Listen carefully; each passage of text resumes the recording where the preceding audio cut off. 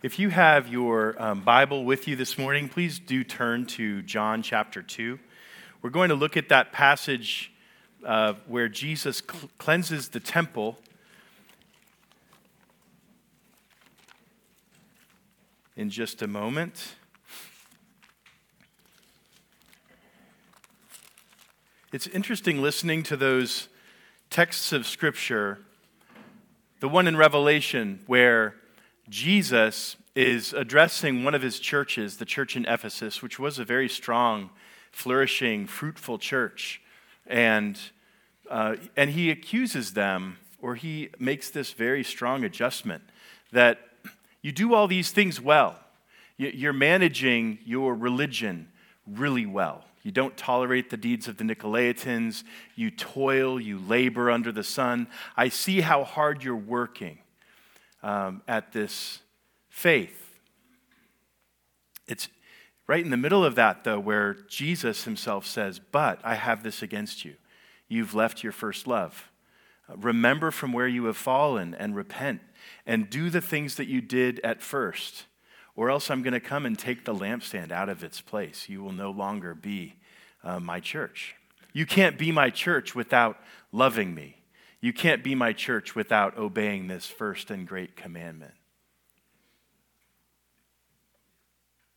As we think about the Passover celebration, this is a huge deal, right, in Israel's history. For 1,500 years, they've been celebrating this feast where it commemorates God parting the Red Sea and delivering his people from destruction to himself for the sake of the world, this high watermark probably of the entire Old Testament.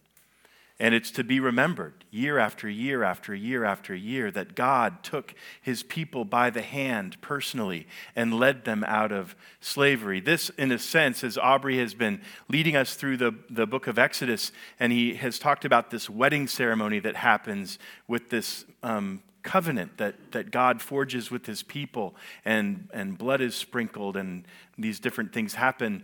This is almost like the processional, right, that happens at the beginning of the wedding. The whole thing is kind of a wedding, and Israel going through the Red Sea and being delivered and led by the hand to be joined to Yahweh.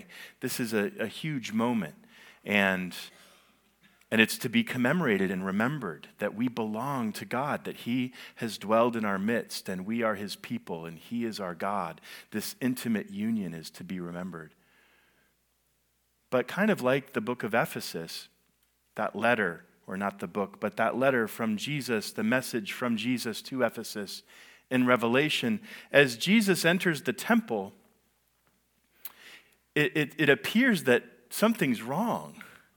Like, you're doing all these things. You're observing this religious ceremony, and I acknowledge that, all the things are here, all the elements are here, and somewhere behind all this scaffolding and crude distraction, there's some semblance of the Passover meal. Everyone's gathered for it. Everyone's come here from all over the place to celebrate it, and they're making preparations. But something's missing, right? It echoes there of you've left your first love. Imagine if there was a wedding here in this room, which there have been many, right? You've probably been to one. I haven't, because I'm new here, and probably I guess I never will be. Soon we'll be celebrating a wedding in our new sanctuary. But think about a wedding that you've been to in this room, right? It's packed with people. There's flowers everywhere. People are dressed fairly nicely, making a good effort to look their best. And people have come from all over the country, maybe from other countries in the world, to be at this event, this joining of two people, which Malachi says is going to be joined by a third person. I've made you one with a portion of my own spirit. So there's this holy moment that we're all here gathered to observe and to celebrate and to acknowledge. What if the bride and the groom were in this room, and maybe the husband of the father and mother of the bride and the father and mother of the groom, what if those were the only 7 people in here in addition to Aubrey? So Aubrey's going to do this wedding. You've got the bride and the groom. You've got their parents. Everyone else is out there in the lobby. And they're haggling over what gift that they're going to get for the bride and the groom. And it's this noise out there. And maybe the bride even leaves the ceremony in here for a minute to go out there and kind of pick out some patterns. Like, I like that flatware, but not that flatware. If you're going to get me this, get me that kind. And then comes back in like, that would be weird, right? It would be weird. And maybe if you're the father of the bride, so say, or the mother of the bride, you might be thinking, this is totally whack. Everybody came all this way, and there's this amazing thing happening here, and everybody's missing it. The temple, as we come to John chapter 2, this event, which in Jesus' mind, the way that the first miracle is written in John's gospel, the text immediately preceding this one is the wedding at Cana, where Jesus says, it's not my time yet. I'm not supposed to do anything yet. So in Jesus' mind, whatever happens here, this is the first thing he's planning to do, right? Is this thing, this confrontation in Jerusalem at the Passover. This is Jesus' inauguration of public ministry. It's important to him that this happens. He comes to this Passover meal. He comes to this, Passover celebration. And in a sense, he restores the temple. The temple, like that wedding that we just kind of imagined, has been completely obscured. This communion with God, who's the centerpiece of the Passover.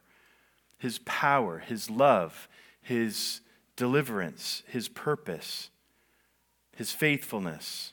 He's the centerpiece of the Passover, to be remembered every year. And he's been completely obscured. The worship was distracted and derailed by this noisy, bustling, filthy commerce. The commerce of convenience. Come and buy your lamb here at the temple instead of bringing one from wherever you live.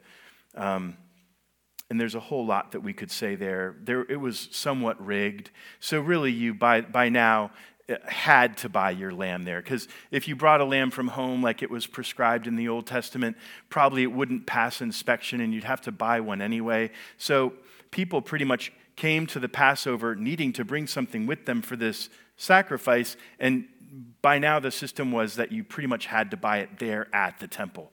Probably even if you bought it outside the temple and brought it in, like no outside food and drinks, it would get like, no, you need to buy one from us. So it was rigged.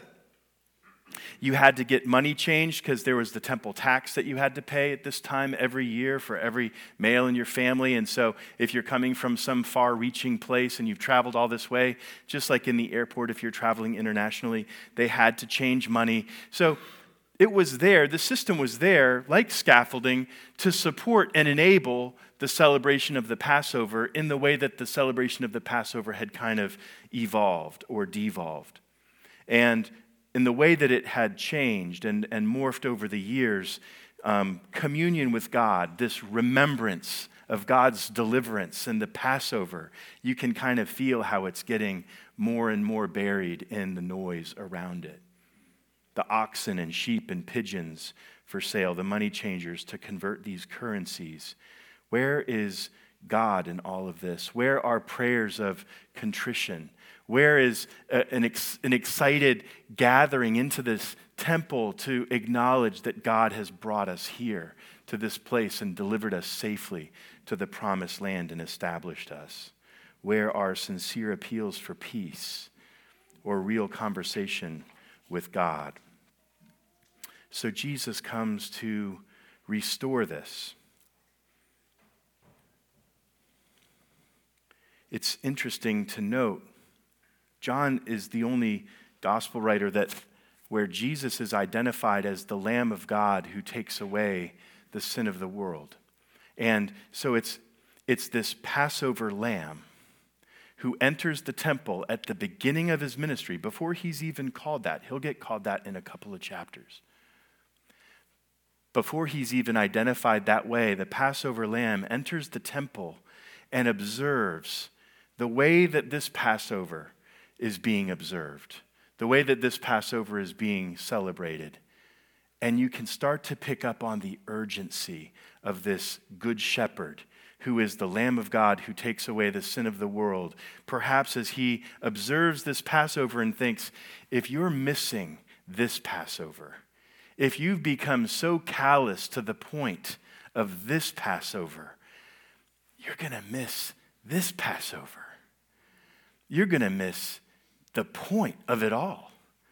This Passover, the parting of the Red Sea and the deliverance from Egypt, was just foreshadowing how I am going to come in the flesh. God is going to come in the flesh to deliver you ultimately from every ailment, from every sin, from every obstacle, and bring you all the way back home to God. At the end of Jesus' ministry, it's not the Red Sea that will be parted, but the curtain in the temple torn from top to bottom so that his people can process to him directly without any spot or wrinkle or stain and stand in the presence of his glory blameless with great joy forever. To take a seat at his table and pull up a chair and enjoy fellowship with him unbroken forever. This Passover lamb, this one who will be slain, enters the tabernacle, sees all the other lambs, sees all the other oxen, sees all the other pigeons, sees all this other commerce, and sees you're not worshiping God. You're not acknowledging God. How will this be in 3 years' time? So Jesus restores the temple by purging this unsanctioned, completely inappropriate makeshift marketplace from its presence. And the zeal of Jesus was driven, as we read it, by his heart as a good shepherd. If you're missing this, you will miss my Passover. John's telling of this as you read it, as you heard it read, it eliminates or it excludes a lot of the stuff that's said in Matthew, Mark, and Luke. In those three Gospels, there's this kind of nuance of you've turned this house into a den of thieves. Like it's unfair how you're doing the trading. It's unfair how you're trading the money and things like that. That's not here. Here, the weight of it is this just does not belong here. And so we see that Jesus is jealous and urgent that his people can clean this scaffolding out so that they can see and worship God. So Jesus restores the temple, but most importantly here, and half of the time is spent, if you look at the passage, this whole second paragraph is spent in Jesus answering this question or this demand by the authorities who ask, what sign do you show us that you can do this? You just made some kind of like shepherding whip, and now you're using it to drive oxen and sheep and all these animals out. That's not intrinsically violent, by the way. It seems like it because you see the word whip and you think, good grief, that sounds really crazy. But how else are you going to move an ox, right? Hey, come here, come on, let's go, time to go. So Jesus does what you need to do if you're trying to move a lot of really big animals in a hurry. And so he does. He gets them out of there. It's decisive. It's not violent. It's just efficient. And so he does this thing very decisively. And the authorities are like, who are you to do this? How can you do this? You're totally turning the Passover upside down. And show us a sign. Show us your badge. By what authority do you do this? Or in the words of John, what sign do you show? And Jesus here says something that's, again, only located in the cleansing of the temple story in John's gospel. But this is where Jesus says this familiar phrase that does occur in all the gospels, but in different contexts in the other three gospels. This is where Jesus plays this card of, destroy this temple in 3 days, and I will raise it up. This temple that's been under construction for decades and decades and decades and still isn't finished yet, Jesus says, destroy this temple and in 3 days I will raise it up. This is one of those moments in John's gospel in the New Testament where the air gets sucked out of the room, where Jesus Christ inserts himself as the capstone of 1,500 years of covenant worship, 1,500 years of celebrating the Passover. Jesus here is beginning to replace the Passover. There's a lamb who's coming as the centerpiece of this feast, as the substance of this feast, which we pick up in all of the Gospels at the end when they celebrate this Passover meal together. And Jesus inserts himself into the language of it all. He inserts himself into the liturgy of it all. This is me. This is me. The bread is me. The blood is me, or the wine is me. The lamb is me. It's all me. And now, from now on, whenever you gather to celebrate this feast, you're coming not just to gather around me and to remember me, but you're going to be reminded and participate in this feast where our union is rekindled and renewed. This temple not made with hands has entered the temple made with hands. The seed of God's glory from the foundation of God's grace, and the foundation of God's grace that's been this tabernacle over which his glory has dwelled all this time. Now, the Word has become flesh. God himself is here, and he's coming to, in a sense, replace what has been all these years. Not to completely undo it, but to fulfill it and to carry it forward in a new way.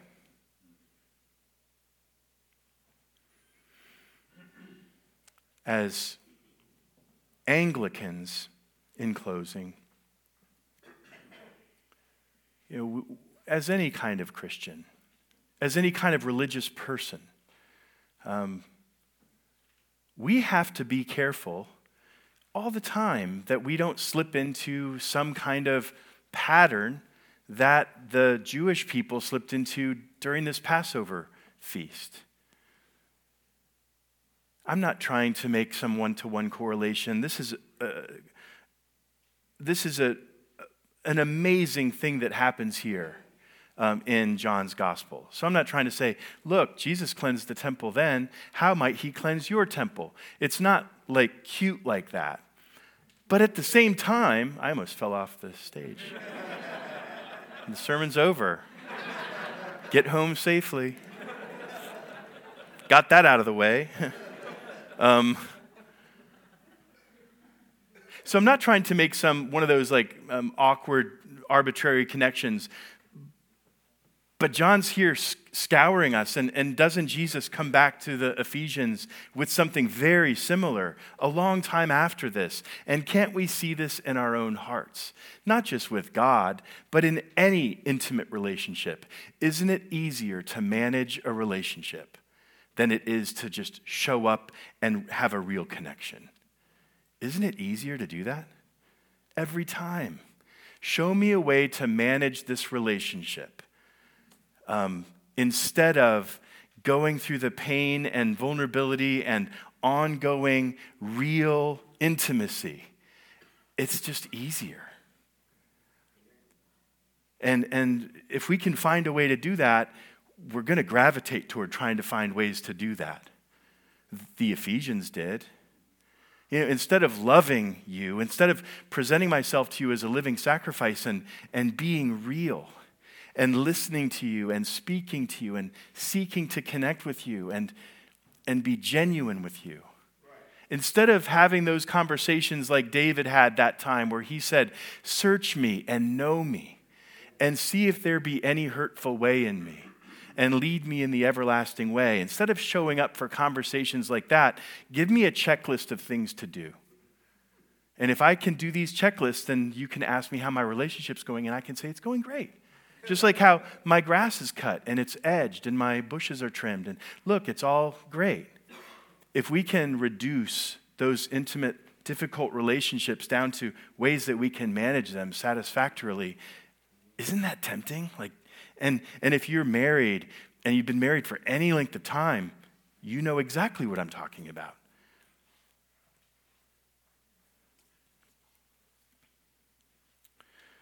We come to this table every week to celebrate a Passover meal.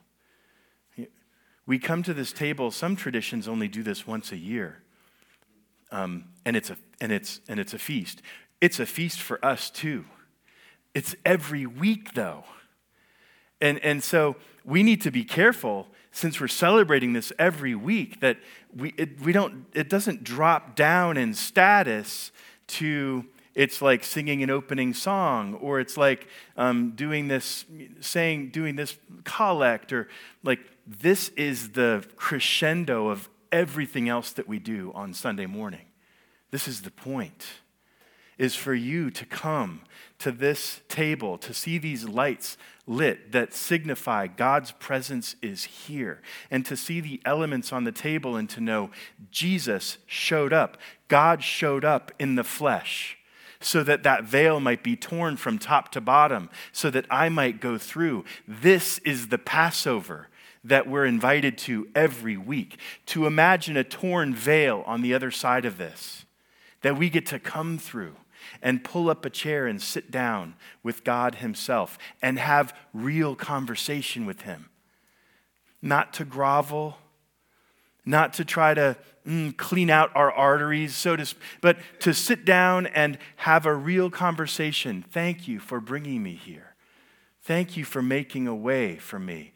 Everything that we do is toward that end. There's a baptismal font here when you walk in. There's not water in it, but we're working on it. But imagine if there was, right? But we come by it. Like, it's there structurally, architecturally, so that as you see this room, you walk past it on your way here. You have to. You walk past it on your way here to be reminded it's not on the basis of your goodness. It's not on the basis of your performance. It's not on the basis of your management of any relationship that you're here. It's on the basis of the fact that you were baptized into Christ, that you're in him, and that you died with him and have been raised with him. That's the basis. We see it in the processional cross, as the cross comes forward in front of all of us, leading us to this place. Everything here draws us into this intimate relationship. And if there's something for us to glean at the beginning of this year, and as Aubrey prepares to lead us through parables in the Gospel of Luke, and later through one of the epistles that helps us to understand this series, it's going to help us be reminded and encouraged of what Christ has done for us and how he has made a way to bring us all the way back to God. It's good for us to read this passage, to see Jesus' zeal, the zeal of a good shepherd who doesn't want us to miss it. And if nothing else, to say, thank you, God, that we have this celebration of Passover each week. This Passover where we get to remember, you did all this for us, and there's nothing lacking. There's nothing lacking. The veil doesn't have Velcro on it. It got torn from top to bottom, and it does not go back together. And we get to come and celebrate that each week. So as we continue to worship, let's turn our attention and let's turn our hearts, not just to manage a relationship by going through emotion, but to show up and to be able to, from the heart, give thanks to God, and from the heart, receive what he's given us and what he's done for us, to receive the blessing that he has for us at the end. In the name of the Father, the Son, and the Holy Spirit. Amen.